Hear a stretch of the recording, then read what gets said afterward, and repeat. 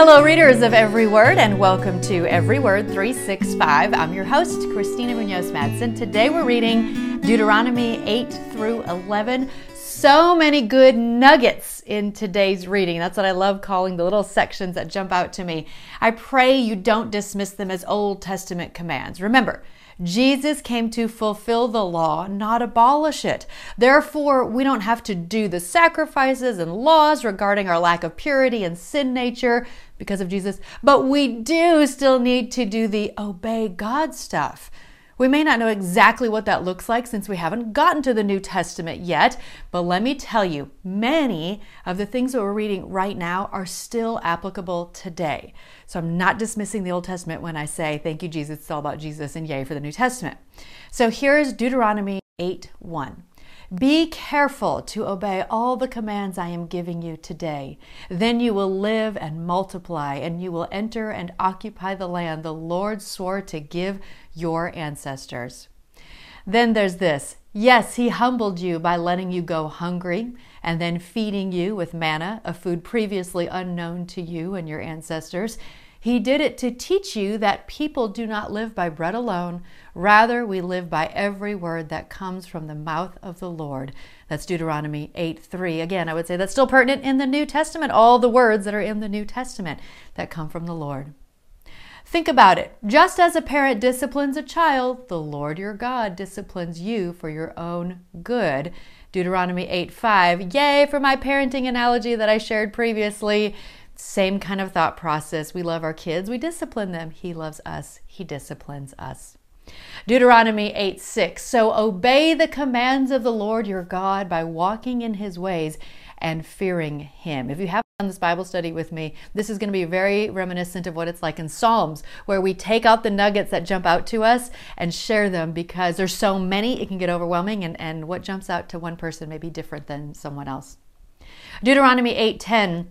When you have eaten your fill, be sure to praise the Lord your God for the good land he has given you. Always good to praise the good Lord. Deuteronomy 8:11, but that is the time to be careful. Beware that in your plenty you do not forget the Lord your God and disobey his commands, regulations, and decrees that I am giving you today. Yikes, sometimes in our plenty we don't get on our knees and scream out to the Lord, and we should be. So not just when things are going bad, but when things are going good as well. For when you have become full and prosperous and have built fine homes to live in, and when your flocks and herds have become very large and your silver and gold have multiplied along with everything else, be careful. Do not become proud at that time and forget the Lord your God who rescued you from slavery in the land of Egypt. Deuteronomy 8:12 through 14. There's that pride again. As I have said, some people say that pride is at the root of all sin. So you got to be really careful about getting too prideful. Give all the credit to God. Remember the Lord your God. He is the one who gives you power to be successful in order to fulfill the covenant he confirmed to your ancestors with an oath. That's Deuteronomy 8:18. Really a theme here about staying humble, remember God, be thankful in a lot of these verses, and they're so pertinent today, which is why I'm sharing so many. But I assure you of this, if you ever forget the Lord your God and follow other gods, worshiping and bowing down to them, you will certainly be destroyed.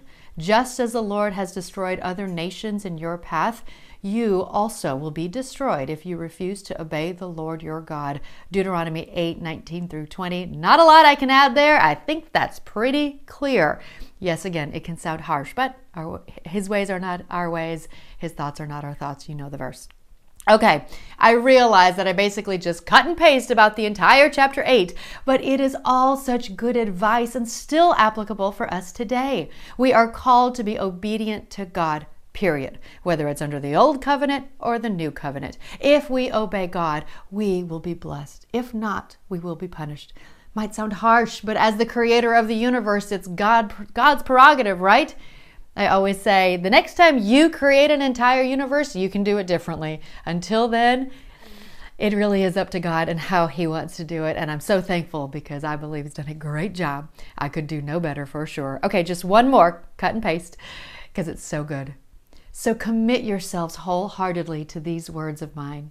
Tie them to your hands and wear them on your forehead as reminders.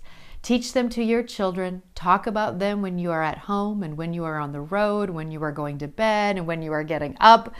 Write them on the doorposts of your house and on your gates, so that as long as the sky remains above the earth, you and your children may flourish in the land the Lord swore to give your ancestors. Be careful to obey all these commands I am giving you. Show love to the Lord your God by walking in his ways and holding tightly to him. Deuteronomy 11:18 through 22. I actually have a friend, when they built a house, put Bible verses on all the posts before that first foundation was laid, just to do exactly what this is saying. Remember this, talk about it everywhere. Okay, I lied. Maybe just two more. Look, today I am giving you the choice between a blessing and a curse. You will be blessed if you obey the commands of the Lord your God that I am giving you today, but you will be cursed if you reject the commands of the Lord your God and turn away from him and worship gods you have not known before. This is Deuteronomy 11:26 through 28. But there were so many good verses, I couldn't just focus on chapter 8, so I had to do a little bit more. It is my prayer that we all figure out what it means to obey God fully and therefore enjoy the blessings that go with doing that. And that is what this is all about. So keep asking, who are you, God, and what would you have me do? Tomorrow's reading is Deuteronomy 12 through 16. Happy reading! This episode is brought to you by Travel with Friends. Safe, knowledgeable, transformative, educational, fun, unforgettable, connections, personable, amazing, taken care of, safe, scripture brought to life, life-changing. These are just a few words travelers and hosts describe a trip with Travel with Friends. Traveling to different locations throughout the world, these few words describe what the majority of the tour groups feel and experience. If you want to travel with a trustworthy, dependable, and reliable organization, just give us a call, 501-379-9226, or email friends@travelwithfriends.com, or click the link in the description and let us make your travel dreams come true.